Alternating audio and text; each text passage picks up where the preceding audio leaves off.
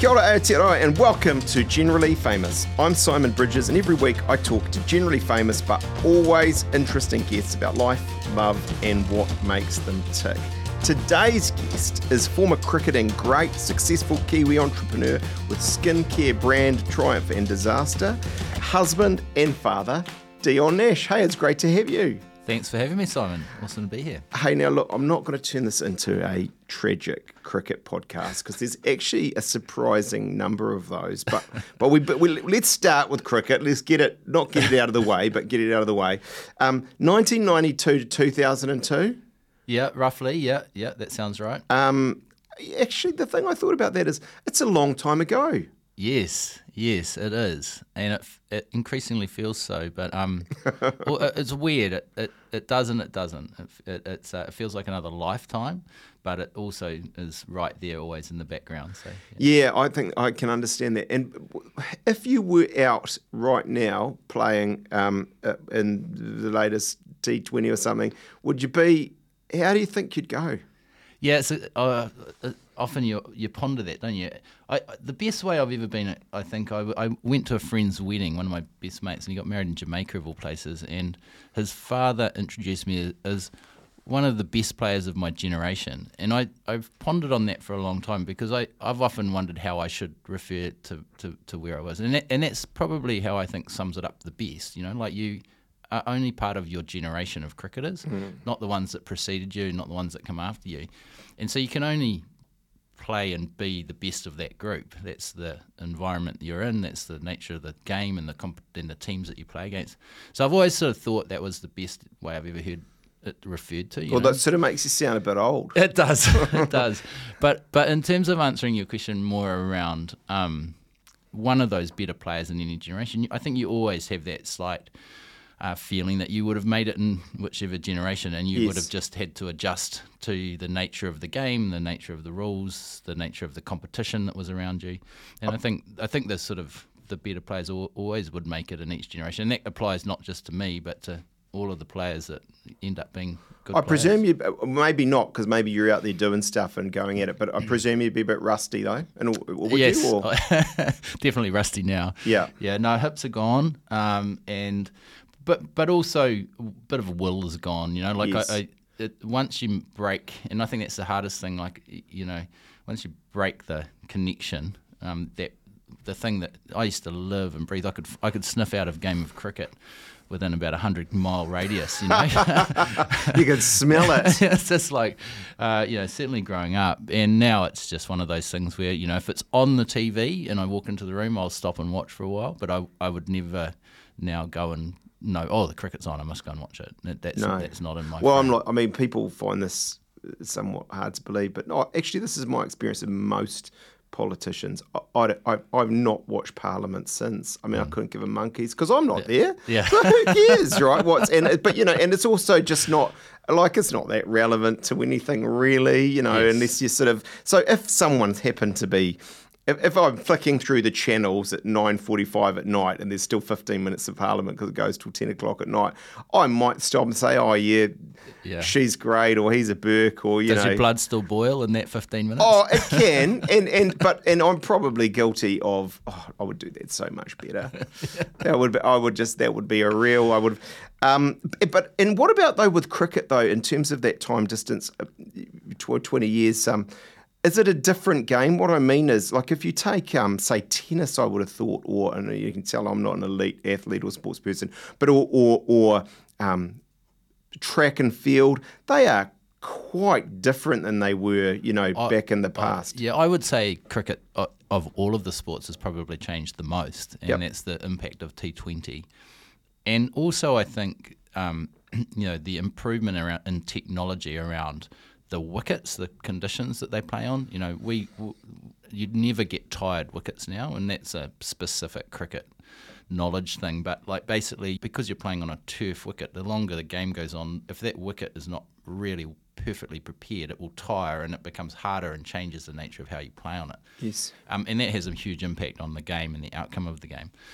Whereas now you've just got these really solid blocks of turf which don't change. That in fact they just get better really as the game goes on, which allows batters just to blast and play the game. Does it, in a nostalgic sense, do you regret that because it takes away a sort of a feel and a skill and a mind aspect to it all? Yes, I do. But I would say there's a whole generational gap of Gen Zers maybe who just have never seen that side of it, and so they don't even Dion understand looks it. knowingly around the room at everyone else in this room who wasn't born when he last played cricket, which is somewhat true. I don't know, it might be a bit. Actually, I think they're nodding. True. It is true. Isn't that amazing? But, yeah, it is.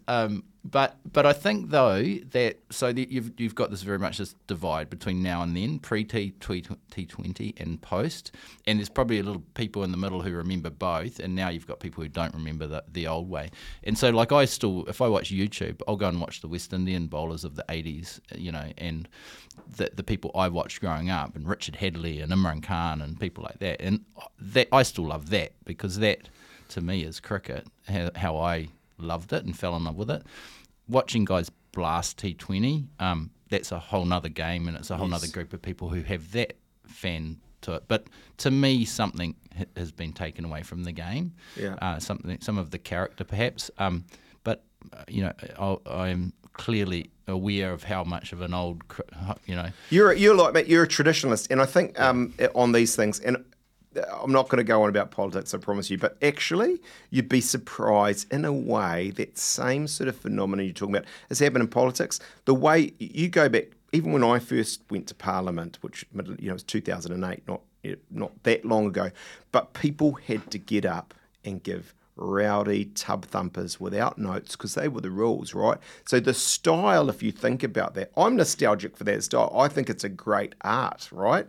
This kind of, whereas today it's kind of everyone's got a piece of paper in front of them and it's yes, and that's, in fact, so I was feeling like a dinosaur by the end because I want to go in and raise the roof of the place, right? And it's kind of like, and the new MPs are sort of they're thinking a bit sort of squiffy at you, right? So but it is what it is now.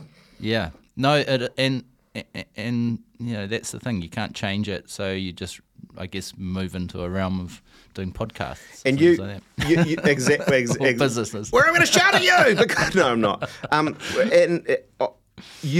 know, actually, I think I know. You would say, and this is the traditionalist kind of position as well, that the Test cricket is the ultimate game, and the rest is kind of certainly T20 level. That's sort of the pretenders now, but. Well, I think it's yes. You once described. Let me give you. It's like 2020 is like cheap takeaway food, not even good takeaway food. End quote. Is that what I said? That's what I got from. Yeah, good. Okay. Well, I mean, I think that's probably still. It's probably better takeaway food now. I think, and it's the type of food that's Uber Eats from some. It's Uber Eats, yeah. Thai restaurant. But it has improved the longer form. But also, I think you have to look at the technology around. I mean, that's something that doesn't really get spoken about. But the fact that you can score 400 to win a test on the last day now, that in the past, I would argue, was virtually impossible because of the nature of the wickets and how they degraded. So to now be still able to bat and score that amount of runs on the last day, for example, to win a test match, that a large part of that, in my view, comes down to the technology and the increase in sort of conditions or the improvement in conditions around the game, which you got to take your hat off. That's great, but it definitely has had an impact. And I think, I just look at the better batsmen in the world now. Back when Viv Richards or Martin Crowe, their averages were, if they averaged in the early 40s, they were considered, or mid 40s, they were considered great players. Yes. Now people are averaging 55, 60. Yep. And I think that's got to be down to conditions as much as talent. Yes. No, I'm sure you're right. And that's right. I mean, even at the technology of the bats and so on, right? I mean, everything's... your greatest success, if you think about don't be immodest. I mean, if you sort of think about your cricket career, what would you say I'm really proud of? Yeah, well, I had a big game at Lords early on, and that was but I would consider that was like, I've often said it's like, there's a great Charlie Brown quote, what's something like along the lines of, there's no heavier burden in the world than a great potential. And, and he sort of he's hanging there with his shoulders drooped. And But that's true as a young sports person. You make the team, and then you've got to get that monkey off your back. Yes. And so that performance for me was that. I got the monkey off my back, and I was like, actually, personally, I realised I belong. I'm good enough, Yes. And so you ride that high, and that gets you in, and everyone accepts you, and the senior players bring you in, and all of a sudden your life changes within that unit, and even against opposition. But in terms of the thing I take away from the game would be that tour of '99 when we went to England, and I didn't have that one big performance like that. I had a really great tour, did lots of great things on the tour, but more was part of a successful team that really played to its potential. And I would say if I hadn't had that tour to finish my bookend my career, I don't think I would feel that I'd had a very good career. I think that achievement as a group of players stands out in my mind as something that because I feel I was very much part of that. But also, so it sort of got the group out, got us all out sharing and working as a unit and understanding what was required to win, which again was sort of a sense of getting a monkey off our back, and I think that's the one I take away the most from. Got a significant or biggest regret, or? Oh yeah, it's sort of a dual thing. Like I just because of the timing, I think I liked to play with a sense of how would I say it? I played with my heart on my sleeve. Yes. And that helped. But it also made me probably make some decisions that around playing slightly injured or trying to play for the team. Yes. And that shortened my career. So I think if I go back, I would do the same thing again. So I can't change it. But to say that I don't have some regrets around maybe being a bit more career focused on having more longevity in the game. But you can't have both. So, to me, that's just a double-edged sword. No, I understand. Yeah, no, it's very interesting. You got any current involvement in cricket? I coach my 16-year-old son's cricket team, much to his chagrin. What else? Are they any good? I think he. Be careful what you say. Yeah, no, both my sons have got some very, very much some natural talent at the game.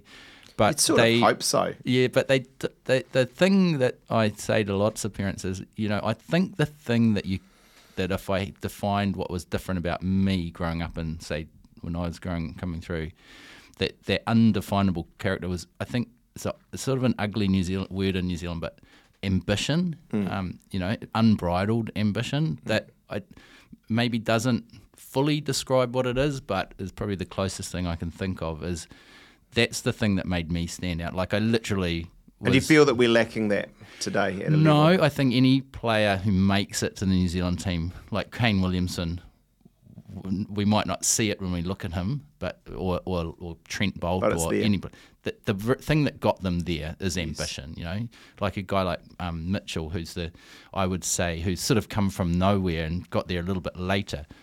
He's probably a more visible example to me. That ambition is what got him through and kept them sticking at it, and there's that drive to get there. And I think that when I look at all talented young kids, there's heaps of talented young kids, but probably the defining character, if it's not there, an internal ambition. I'm not talking about parents' ambition. No. My parents had no real ambitions for me to do it. Neither did mine. Yeah, and it was like, I think parents' ambition is almost the opposite of what's required. It's got to be all led by the kid. Can sometimes get in the way, actually, and make the kids sort of resist it. And it's I made the mistake once early on in my parliamentary career in an interview saying that I was ambitious, and it stuck around for a couple of years, right? Like it was a terrible thing. I mean, I was ambitious, It was ultimately why I went to... I think I vaguely recall that, actually. But it's a dirty word. Beaten. Yeah. You're not allowed to sort of say that, even though... Well, I think... to me, that's a Kiwi character flaw, actually.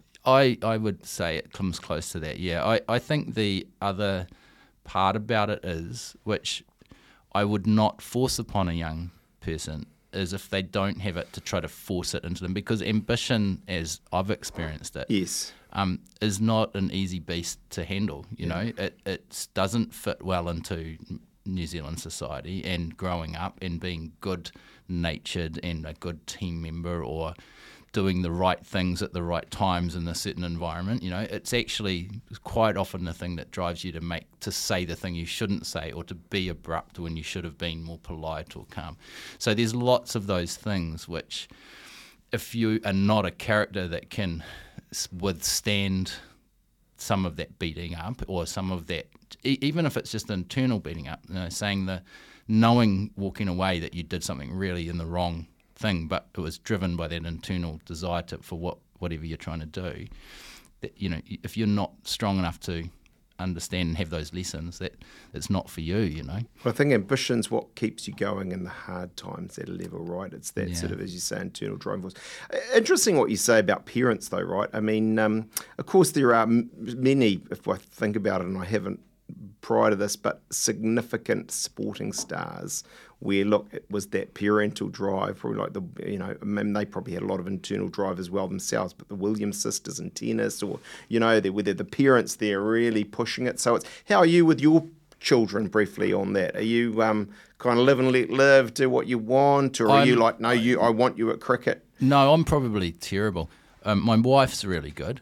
My wife's got it nailed. I'm the shocker because I wear my heart on my sleeve, and I'm not trying to get my kids to have ambition, but if I see something unfair, or if I see another group of parents that I perceive are influencing the game, I can't help but voice that, which can come across as me trying to, you know, but what I see happening, you know, quite often is, you know, there's just if you're playing a very well organised team of cricket, they'll have, you know, an umpire, a coach, a manager, a whole sideline, and you feel like you're playing the team plus the entourage, you know, and things like that. So, you know, it's very hard to sit in silence and be the demure, perfect coach or father, I think, in that environment. And I think that happens a lot, not just for me, but for most sidelines, you know. A heap of sideline parents.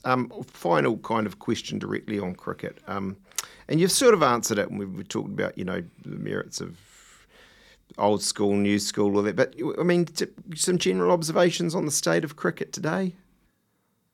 I think it's healthy in the sense that the modern game and its fan base is healthy. I think it's lost some connection to its past for me, which may just be a moment in time. It might get re-established, and maybe that's part of it. I think that for me, the game still has some evolving to do. I think the people the game is the sum of its parts, and I think at the moment there's a whole lot of batters who had to face the West Indian bowlers in the 80s who are now in charge of cricket, and I think you've also got a massive Indian influence, and Indians love batting. That's the nature of the game. The cricket is very batting dominated in India, always has been. And I think when you get all of those people making all of the rules and all of the changes, the outcomes aren't that surprising that you've got a very batting dominated game. Yes. Whereas for me, the game, you know, I loved watching the fear. I loved watching batters bat for 2 hours with their life on the line, literally facing the West Indians and overcoming it. You know, it was just courage at its most pure for me. Mm-hmm. And yet watching a fast bowler tear through a side at the same time was just exciting and got my blood pumping, you know. So the things that I loved, I don't quite see in the game anymore, but I think the game is healthy for sure. I just hope that maybe we can... Sustainable more than, and as you say, India's a massive part of that, but lost some of the... I don't know if it's quite the right word, but romance or the Well, I mean, I think some of those athletes poetry out there who really want to, you know, like we want to get fast bowlers bowling and you know, those types of athletes back into the game. I think there's a room for improvement, but you are. We've already said you. I was going to say you're an old bastard. That's not fair, you know. But it's been a while. But you know, in the public eye, when you're walking down the street. Are you always the famous cricketer? It's becoming more increasingly awkward.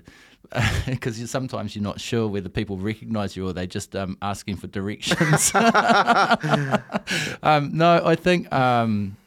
Yeah, I mean, look, it's a hard thing to shake, right? What I find now is I'm in business and I'm trying to do other things, and the things that stimulate me are no longer really in the thing I used to be well known for.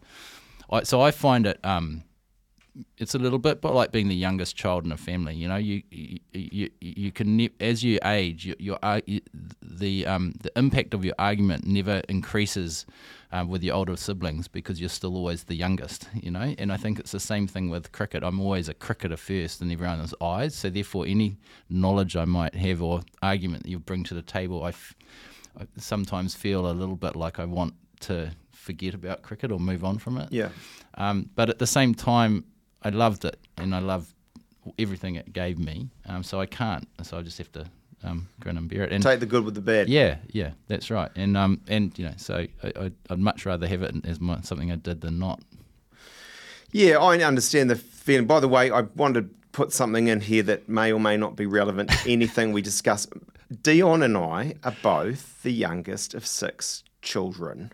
And that's why we are such flawless, characterful people of great excellence or something. I don't know. Just ask our older brothers and sisters. Yeah, exactly. And it's on that sort of in the public eye thing. How's the cricketing career and profile affected your life today? And let me answer it for you, and then you see if I would say, well, it's good with the bad, like you say. In the end, you know, because you're going on to do these really cool things, and we're going to talk about them, and all credit to you.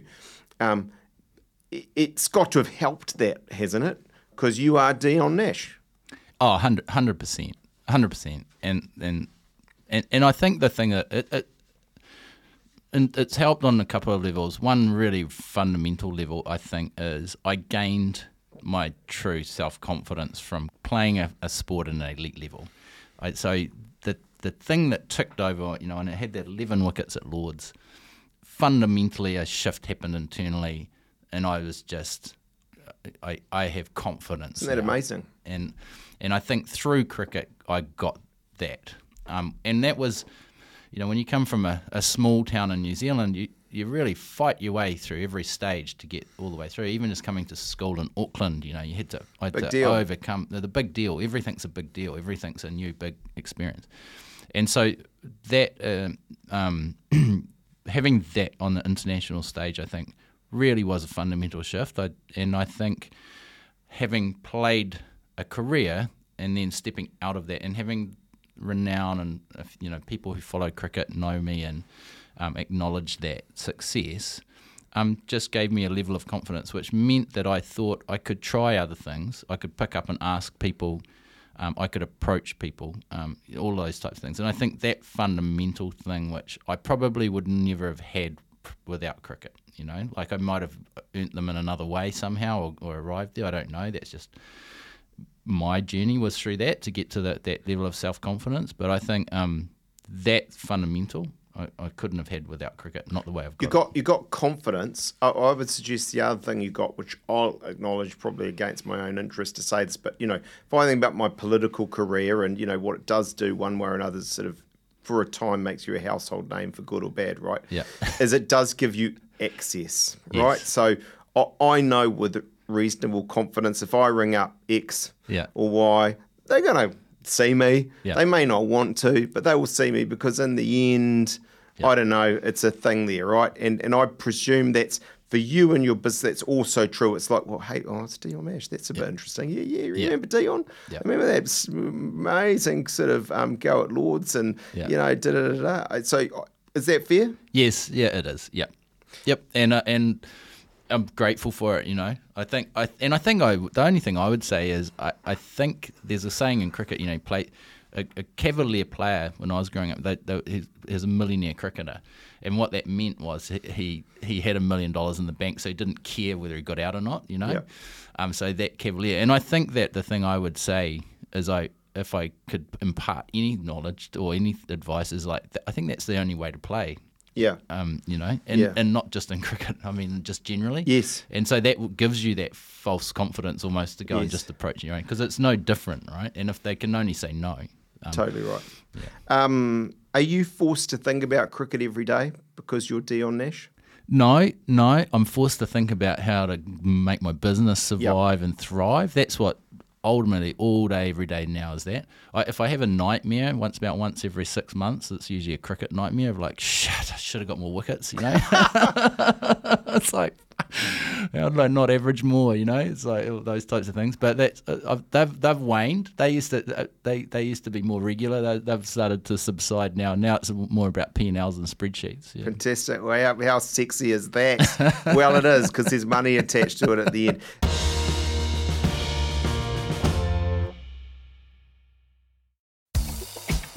Hey, Chris. Yes. Do you want another very broad question? I've got a very broad question today. Go on then. What do you know about sports? Up the wires! Go the Black Caps. And don't forget Premier League football. Oh, you do love a bit of Premier League footy, don't you? What team is it that you support again? Oh, the current champions, Manchester City. I think they're pronounced Arsenal. It's pronounced Arsenal. But you know what's good about football? What? They don't regulate sock height. I'm sorry? There's a sport that regulates sock height? Indeed there is, and it's cycling. That's very strange. Why on earth do they regulate it? Well, I know, but if you want to find out, you'll have to listen to the Big Stuff quiz, wherever you get your podcasts. Oh, that's a cliffhanger indeed. The Big Stuff quiz is brought to you by Melbourne Every Bit Different.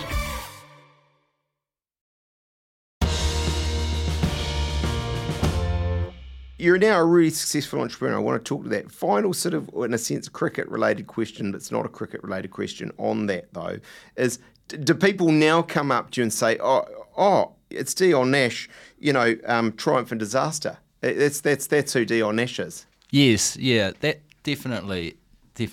And I it's funny, I worked with Jeff Ross at 42 Below. That was sort of my intro into business, I think, and those guys, Grant Baker and those guys. And I always remember when Jeff sold his business, one of the things I remember we'd had obviously lots of drinks and things at different times when he sold it, because it was quite a long drawn out sales process too, right? Yeah, that's right. Yeah.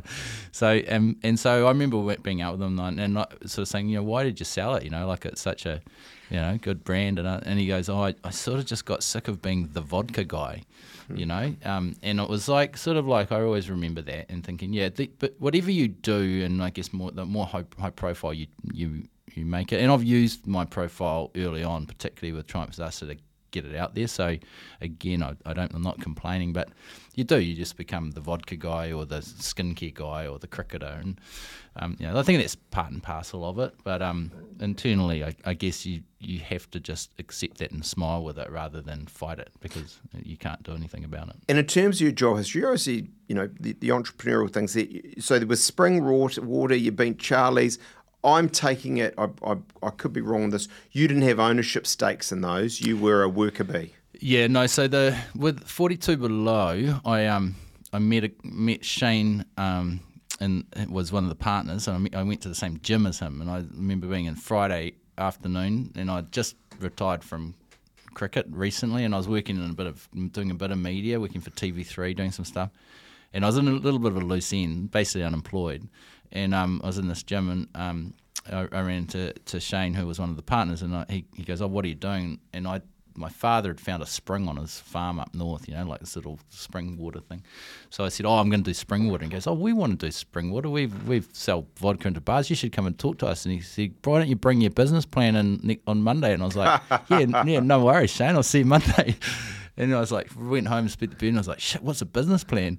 And I had to write this thing over the weekend. Anyway, I turn up to this meeting with Shane on Monday and walk in and hand it over. He sort of flicks through the 3 or 4 pages and takes one look and goes, okay, well, why don't we start again? And and then you can come and meet the guys. Well, at least you tried. Yeah, that's right. So so they were very generous actually. So we set up a water business with 42 Below, and I had 25% stake of that business. Right. And obviously I bought some shares into 42 Below, and that was business 101. It was a great entree. And so you talk about access. That was access to business entrepreneurs in the moment doing it, and so that was like I was just like a sponge. I walked into those offices and rooms, and it was sexy on the outside and totally unsexy on the inside. Old offices, 3 to a room. Just everyone going for it, and it was so stimulating though. I remember sitting in the room with a guy, Mark Richardson, and Todd Graydon. So Mark Richardson, not the cricketer, but another guy, Mark Richardson, and they were just these hardcore sales guys. And I remember sitting in there, and by 10 o'clock on any given day, they'd come up with 5 or 6 business ideas. It was just this environment of like young entrepreneurial guys trying stuff. And both of those guys are now out doing their own thing. They're very successful guys in their own right. But anyway, so it was a great environment to come from sport, and I always say in sport, the difference in sport is everything comes to you once you're well known. So you're not, and if anything, you're creating a barrier to stop people get to you, so that you can maintain a mental space. Yes. Whereas in business, it's sort of the opposite. Nothing comes to you. You've got to go and get everything. So you're out. It's a really interesting observation. Yeah. And so breaking that down was really hard. And what the 42 Below guys did is they put me on corporate sales for 4 months leading to Christmas. And if you ever want to have your pride broken, go and try selling 12 bottles of vodka to a guy in a corporate in South Auckland somewhere or on the North Shore who didn't really think much of you when you played cricket anyway. But now he's managed to get you sitting opposite the room, and he can say yes or no to the 12 bottles of vodka.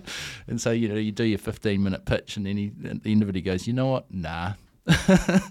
And so it was just like this really hardcore sales lesson of like, shit, this is not easy. Had you done any business prior to getting into that game? No. I think in sport what you pick up is brand and marketing. Yes. I think that side you get a lot of that, but the sales side, the opposite of it. And if there hadn't been cricket for you, do you reckon you would have inevitably gone into business, or do you think that sort of just kind of, what were we, or was it going to be Mr. Nash, school teacher? I was social studies. The things I was good at, I was good at writing, so English and art and sport. So I would have been maybe journalism, maybe flunked out artist. I don't know. Definitely not business. I don't think. My father.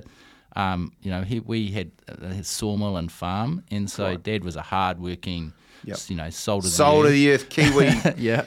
So backbone of the economy. I remember I used to have to go and work in the sawmill, so I knew that wasn't my future. That's for sure. I did that from about 15 through to about 18. And I was like, man, just get me the hell out of here. How triumph and disaster come about?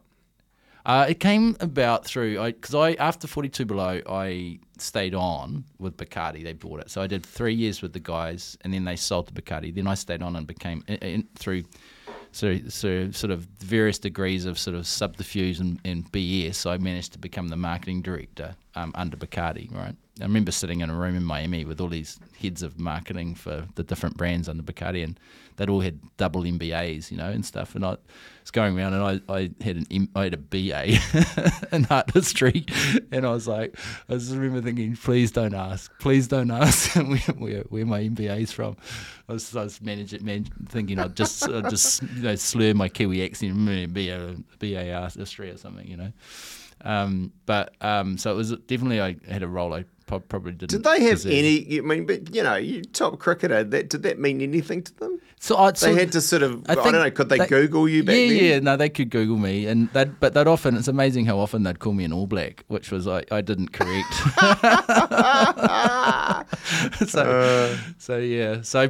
But yeah. Anyway, so going from there, basically what happened was after 4 years, they asked me to move to London, and I'd actually virtually signed a contract. I'd moved to London, found a flat, and I just thought, you know what? This is history repeating. I can't move a young family and everyone up to London, and I'll be just on a plane the whole time, flying all around the world, And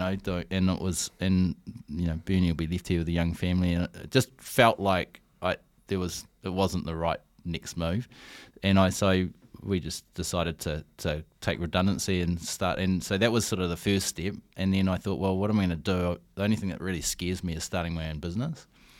So I just thought, well, what have I got at some sort of a competitive advantage about? And the last meeting I had in Miami was sitting with our agency, and there's this young dude with this arm tattoo, and waistcoat on, sort of slicked over here. And I remember he pulled out like a hand cream, woman's hand cream in the thing, and kept putting this hand cream on. I was thinking, it's weird, Flew home on the plane, and the whole way home I was thinking, I use moisturiser, and not many guys use moisturiser. And the reason I use moisturiser is because of cricket, because they're in the sun all the time. Yeah. I remember I discovered oil of Olay. My mother had this pink pot of oil of Olay.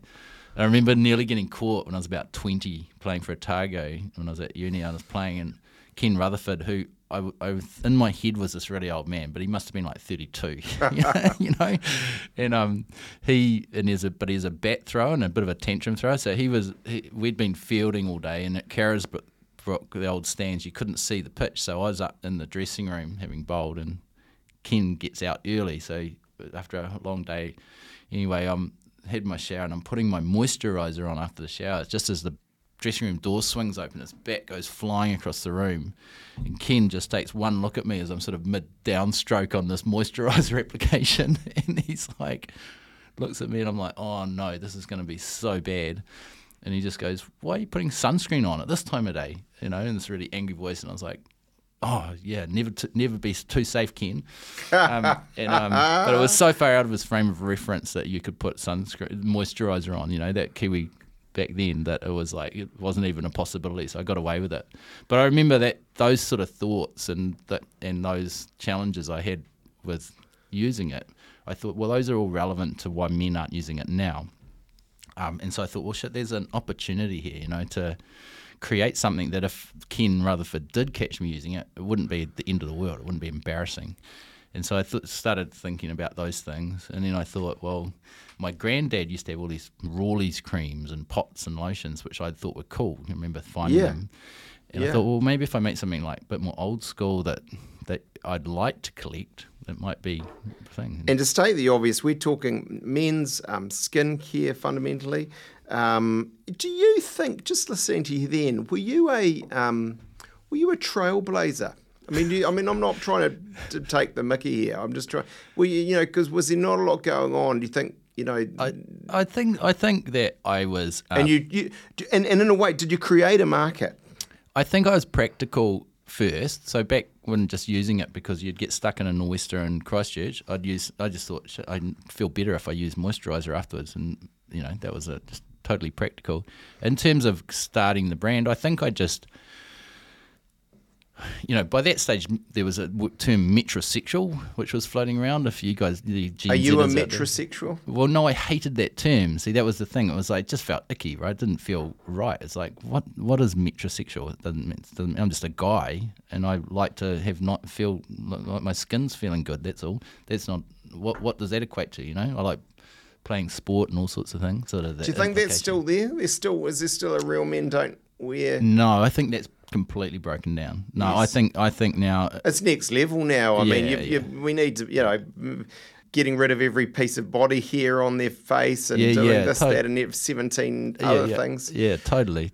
And I mean, I actually, weirdly enough, I think men our age, like, were the first to adopt triumph and disaster. So I'm talking 10 years ago now, but wives and partners would buy it for their husbands or boyfriends or whatever, and you'd get all these emails from like builders or farmers, and they go, my wife just paid $60 for a blimmin' some moisturiser, and then you get this grumpy sort of reading email, and then in the end it'd go, but I love it, now I need a new pot, where do I go? And today you're big, right? It's my sense of it. It's quite a big company. Oh well, no, we're still we're still what you'd call a small business enterprise, but we've got distributors in Germany, we've got one in UK, one in the US, one in Canada, one in Australia. So, and then we've got our own business where we go direct here, and we're online. So we've got 5 websites. So some of your fancy stores you're in. Yeah, so we've Selfridges in the UK. We've been in Nordstrom. We're not in there at the moment actually, but COVID has sort of hit a few different things. So in the US, but we were in like things like Holt Renfrew in Canada, and Smith and Co's in New Zealand, and Farmers, and Barker's menswear, things like that. So there's some really good sort of stores with really great people selling it and understanding it, and sort of those over time. I think what you realise is, those are not just retail accounts; they're sort of partners. And if you don't treat them that way, you come and go. And so I think that's been a big learning over time. Is getting a store is one thing, staying in there and making it work and keeping that relationship healthy is a whole other thing. And I'm not suggesting you wouldn't be, but be honest, have a think about this. Are you working hard, going at it, still trying to grow and grow and grow, or have you got middle age and you're kind of just cruising and it's all right and, you do enough to do well enough, but that's where do you think you're at? I have to. I think middle-aged is a real thing, but my ambition to complete this business is still there, and it drives me along. And I think the 2 years of COVID, and now the challenging headwinds right now, it's a very stimulating time to be owning a business. Like, there are no certainties ahead, and as tough and stressful as what it is and has been for 2 years and is going to be at least for another 12 months, I'm finding myself super stimulated at the moment and trying to make sure that my business survives and thrives coming out of it. Ultimately, I'd love to sell my business, build it up and sell it and make some money. That would be the tick of success at the end of it. Well, that's Kiwi's disease, isn't it? Yeah. So we need to be foreign owned, and you've got the boat, the batch, and the beamer, and you're okay. But what have you done for New Zealand, Dion? Yeah, I know. Well, that will be levelled. I don't mind having that levelled. If that was to happen, I'll take that criticism. Where would the batch be? Northland. I'm a Northland boy. Yeah, cool. Yeah, no, I can't even bring myself to go to the Coromandel anymore. So, does it feel like betrayal? Yeah, it does. Yeah, I'm that in reverse. Yeah, right. Yeah. To me, it actually has to be the Coromandel. No, I'm saying I can't even go. Yeah, just what's the beaches on this west coast? Piha North basically is and both sides. Yeah, I don't territory. mind. For a while, I even felt like I was cheating if I went to the east coast of Northland, but I've got over that. So yes, you are married to Bernice Mene. Now she's of course also a household name, a netballing great. How'd you get together? And I suppose my question really that I'm interested in is, presumably what's going on here is it takes one to know one, right? You both had this unique experience of being elite sports people with profile and pressure. I mean, I presume that's how you met and that's what kept you to, hopefully there was some chemistry, but Yeah. We met in 1999. I'd come home from India injured again, so I was feeling down in the dumps. I think it was my 28th birthday, and I was out with my niece and my sister, so I was having a real hellraiser, and I ran into a mate who owned a restaurant, and he was like, looked at me and he's like, oh mate, we got to do something better. Come to my restaurant for dinner. So I was like, okay. So we went around to this restaurant. And we got sat about 2 tables away from Bernice and a few other netballers who were having a debrief after they'd lost the world champs in '99, which of course none of which I knew. But it was one of those awkward things where someone that you knew but you didn't know was sitting very close to where you were, and obviously we were looking across and sort of seeing not flirting per se, but just that awkward sort of thing. So to break the ice, in the end, I got up and got a tray of tequila and walked over and said, oh, hard luck for world champs girls, and I put the tequila down on the table. And as Bernie tells the story, one of the girls goes, Bernie thought in her head, I think that's Dion Nash. And then one of the other girls goes, that's Dion Nash. And then the third one goes, who? And so apparently I made a limited splash, but the tequila went down well anyway. It's a sad truth that's true for my relationship, my wife as well. Alcohol seems to always be involved at the start. It's just one of those sort of things. Do you two still do you do sport together? Or is that not really? Yeah, we do. Yeah, no, we definitely very active. Bernie's super competitive, as you can imagine. So mainly the sports now tend to be whatever the kids are playing. So we do a fair bit of football and basketball's the big one because all 3 kids play basketball. So that quite often can end in tears actually because depending. So, but what we're being slowly overrun is what's happening. So we're losing more and more. And I used to win all the sprints, but I'm now I'm now finding I'm ending up about fourth, which is Is one of you the more complete sports person? tough question. Showers. There's no right answer here. No, right? and look, I would answer that by I implore my children to have my wife's grace in winning and losing, and maybe Your sheer ambition and aggression. that's right, maybe. But no, I mean, Bernie's an awesome athlete, like she really is. So I would never say that I was, more athletic. But no, Bernie was. I think she still, well, until recently anyway, held quite a few Canterbury records in athletics and things. So. Oh no, look, and as I say at the time, it was massive. And you've got 3 kids. We've talked a bit about their sports. I mean, one other thing I was interested in, I presume that you two there, sports is in the genes. I mean, if you just take Bernie, right? Her mum was Commonwealth game athlete, dad was basketballer, brothers, a discus athlete. So, like on that basis, I suppose what I'm saying without putting pressure, maybe your kids shouldn't listen to this podcast, not that they would anyway, but you never know. They might be generally famous sort of regular time listeners. Is it fundamentally now in the genes, and it's kind of like natural nurture? You guys actually don't need to do anything. They are just, given your genes, going to be great sports people. No, they are all coordinated and they all have an instinct for sport, no question. I think it comes back to what do they want to do. I think they are actually all quite academic, which is quite possibly an issue.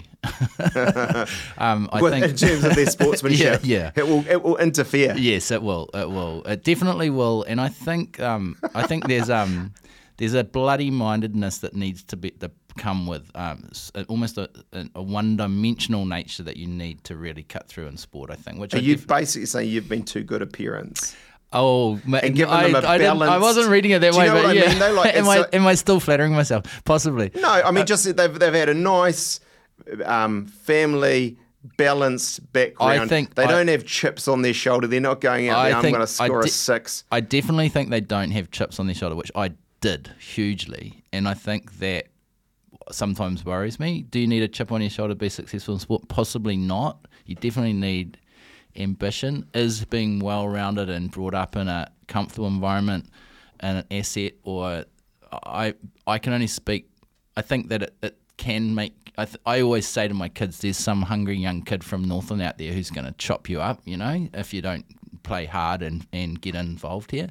So I think that probably internally that's how, because that was my upbringing, and I think that drive and toughness quite often does come from provincial and slightly not hard upbringing per se, but maybe more independent style upbringings. Yeah. Whereas I think you live in a big city and you go to good local you lose schools. a bit of that. Well, you're nurtured. You get driven.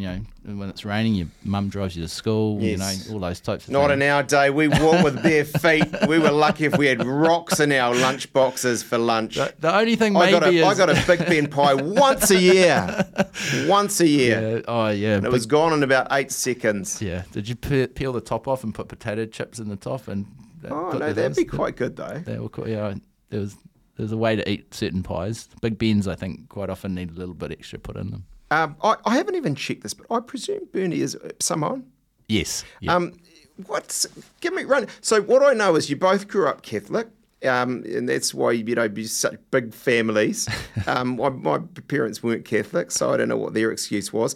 And I'm what I'm interested. So it's cross cultural, and was it all right you being a Palangi in the Mene whānau, or was totally. Totally. Kiriti at Christmas, that's what it's called, isn't it? yeah. Christmasy. I mean, I think that maybe if anything, I remember there's a gifting of the mats, the fine mats, which happened, and I remember my father making some sort of awkward speech that pushed up against the idea of marrying someone from a different race. And I remember he was trying his best not to come across as a white sort of like middle class male, but that's exactly what he achieved. He was the greatest white middle class male of his generation. But I remember, but there was definitely no question that it was a good thing and it was all good. But I think there was definitely learnings from more probably from my family's side, I think, and still I'm the closest to probably understanding Samoan culture. With my brothers and sisters don't probably understand some of it. I think they were very respectful of it. But even me marrying Bernie, I will never fully understand Samoan culture because I'm just not brought up in it. We don't live in it, and so.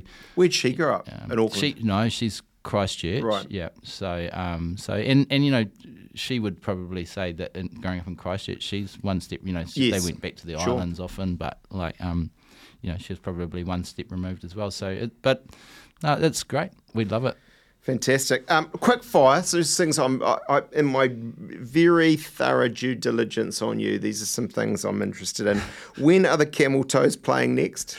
Camel Toes is my that's my band that I with Jeff Ross and a few other mates. Craig Innes. Not an entirely appropriate name. Wouldn't have thought. Well, actually, we played. Our biggest gig was at the Town Hall when there was a 50 years anniversary of the Beatles, and they wouldn't print the name of our band on the flyers to promote this Town Hall gig. Because there's all these other bands, Crowded, Split End, no, never heard of them. Anyway, they were on there, but so they wouldn't print the name, so they called us the Jeff Ross Experience. So you can imagine that was the start. What does he play? Oh, exactly. A very good question. But, and you're a guitarist. Yeah, and so is Jeff apparently, although there's a little bit of debate about whose amp should be loudest.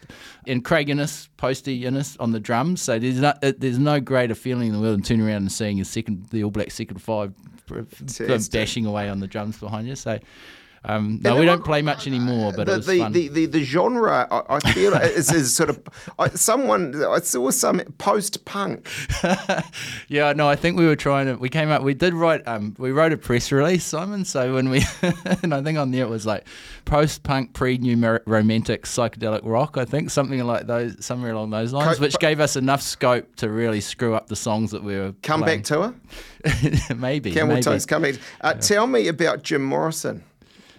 Jim Morrison, well, it's a very sad story. Jim Morrison was our cat of 16 years, and he literally passed away last month. And he is a very, very much a part of the family, and the coolest cat of all time. But he passed away. This is the manner in which he came in. We knew he was sort of getting old, and he came into a lounge. We were all sitting upstairs one day, and he not that long ago, and he walked around. He sat on everyone's lap. My oldest son said, "Dad, Jim's not well. There's something not right." And Jim jumped down onto the floor in the middle of us. My oldest son lay beside him for about 10 minutes. 10 minutes later, he was dead. Oh. And he died right in front of us with the whole family there, and he'd gone around everyone, almost like he was saying goodbye. So it was very traumatic. I think they do. I think they know. It's quite amazing. You get a new cat, or? No, we can't bring ourselves to even discuss that. There is only one. Yeah, there's only one Jim Morrison. Yeah. What's the Queen Street Club, cricket club? So that's Queen Street Cricket Club is a group of guys who have set up. It's a charity, really. So they raise money. For every black cap who gets a duck, the members put in X amount of money for each duck. So, right. And then they raise it, and then they give it back to good causes, schools. And you're part of that. I'm a member of the club. Probably added a bit of money as well through getting ducks in my time, but they have been very good to us because they helped me raise some money to build some nets at my son's school. So we had to nets don't come cheap these days. So I took it on myself to raise some money to get these new nets, and then they had to go out and sort of beg, steal and borrow. But the Queen Street Cricket Club were just amazing. And they just came on board and backed it basically. I'm going to wrap up with some questions I ask every guest. We call it general knowledge. What's the best night out you've ever had? The best night out, going to, well, apart from when I met my wife, yes, the other one would be the Pearl Jam concert in 1990. 3 or 2 at the Super Top. It was the first time they came out here. I was there. It was amazing. Is this where, let me just, I bet it, but it would have been there because it would have been about the time when I would have gone because it was still at school. Yeah. Was Neil Finn part of that? They came out and played. Yeah. No, I was there. Neil and fantastic. Neil and Tim Finn. But so why was that so good? I was just started playing for New Zealand, so I had a little bit. But I remember cutting through with no shirt on, getting right to the front of the mosh pit, just as Eddie Vedder took this big slug of red wine out of this sort of cask and sprayed it all over the crowd, and I managed to get some in my mouth, and I was thinking, yes, I've made it. Like and so it was like one of those sounds like times a holy experience. Or something. It was. I remember the Chili Peppers around that time, and they had fire coming out of their helmets. I mean, that was an amazing, the Blood Sugar Sex Magic concert. Anyway, not to name drop too much. Actually, Nirvana at the town hall. Did you go? How amazing is that? Did you go to Nirvana at the town hall? You're joking. Very young. Anyway, that was just before they were just about to blow up. Right then, that was their last tour before they became massive. Yeah, I was young lad, so I'm just trying to sort of emphasise how cool I am because these people who are under 20 in the room, right? they will be impressed by that. What's the best advice you've been given, and who gave it to you? Be your own best coach, oh my gosh, Harold Whitcomb was the man, and he was Martin Crowe's batting coach, or an old guy who'd coached Martin Crowe. And I met him when I was about 14 or 15, and I'd come down from Northland, and I had this 1 hour session with this guy who was considered this guru in Eden Park. And I remember it really clearly at the end of this sort of hour with this guru, which was pretty good. And he said you can play. There's no dramas there, but all I can say to you is, in the end, be your own best coach. And he said lots of people will give you advice through your career, but the only person that's there throughout is you, and you need to be able to choose which advice to keep and which advice to throw away. And I've always remembered it, and I think it's truer now than ever, in every aspect. Absolutely. And look, I do like to end on a serious note. If you could be any animal, what would it be and why? I'd like to be, I don't know, cats are pretty cool, Jim Morrison reincarnated, or a wolf. I think I'd need to have some sort of predatory nature to wolf myself. Spirit, I see that in you. So yeah, I think wolves are slightly misunderstood as well, aren't they? Exactly. Dion Nash, has been a great pleasure. You're not just a famous cricketer. You're a skincare guru, possibly a metrosexual, a renaissance man, and it's been great to have you on the show. You've been listening to Generally Famous. There's a new episode every Wednesday. You can listen to them all at stuff.co.nz/generallyfamous, wherever you get your podcasts. In fact, if you follow us on Apple or Spotify, any of the podcast apps, in fact, you'll get the latest episode automatically. Go on, it's really quick and easy. I'd love to hear from you. Send your feedback to generallyfamous@stuff.co.nz. Thanks to my producers, Chris Reed and Jen Black. I'm Simon Bridges. I really appreciate you listening. If you like this podcast, please support our work. Visit stuff.co.nz/support. If you don't have time to read the in-depth stories, or you just prefer to listen instead, The Long Read from Stuff is the podcast for you. Each week we showcase one of our excellent pieces of journalism, telling important or entertaining stories from the world of crime, sport, history, culture and more. You also get to hear from the journalists themselves about how they uncovered the story and how it came to life. So for your weekly dose of long-form journalism, beautifully read, subscribe to The Long Read from Stuff wherever you get your podcasts.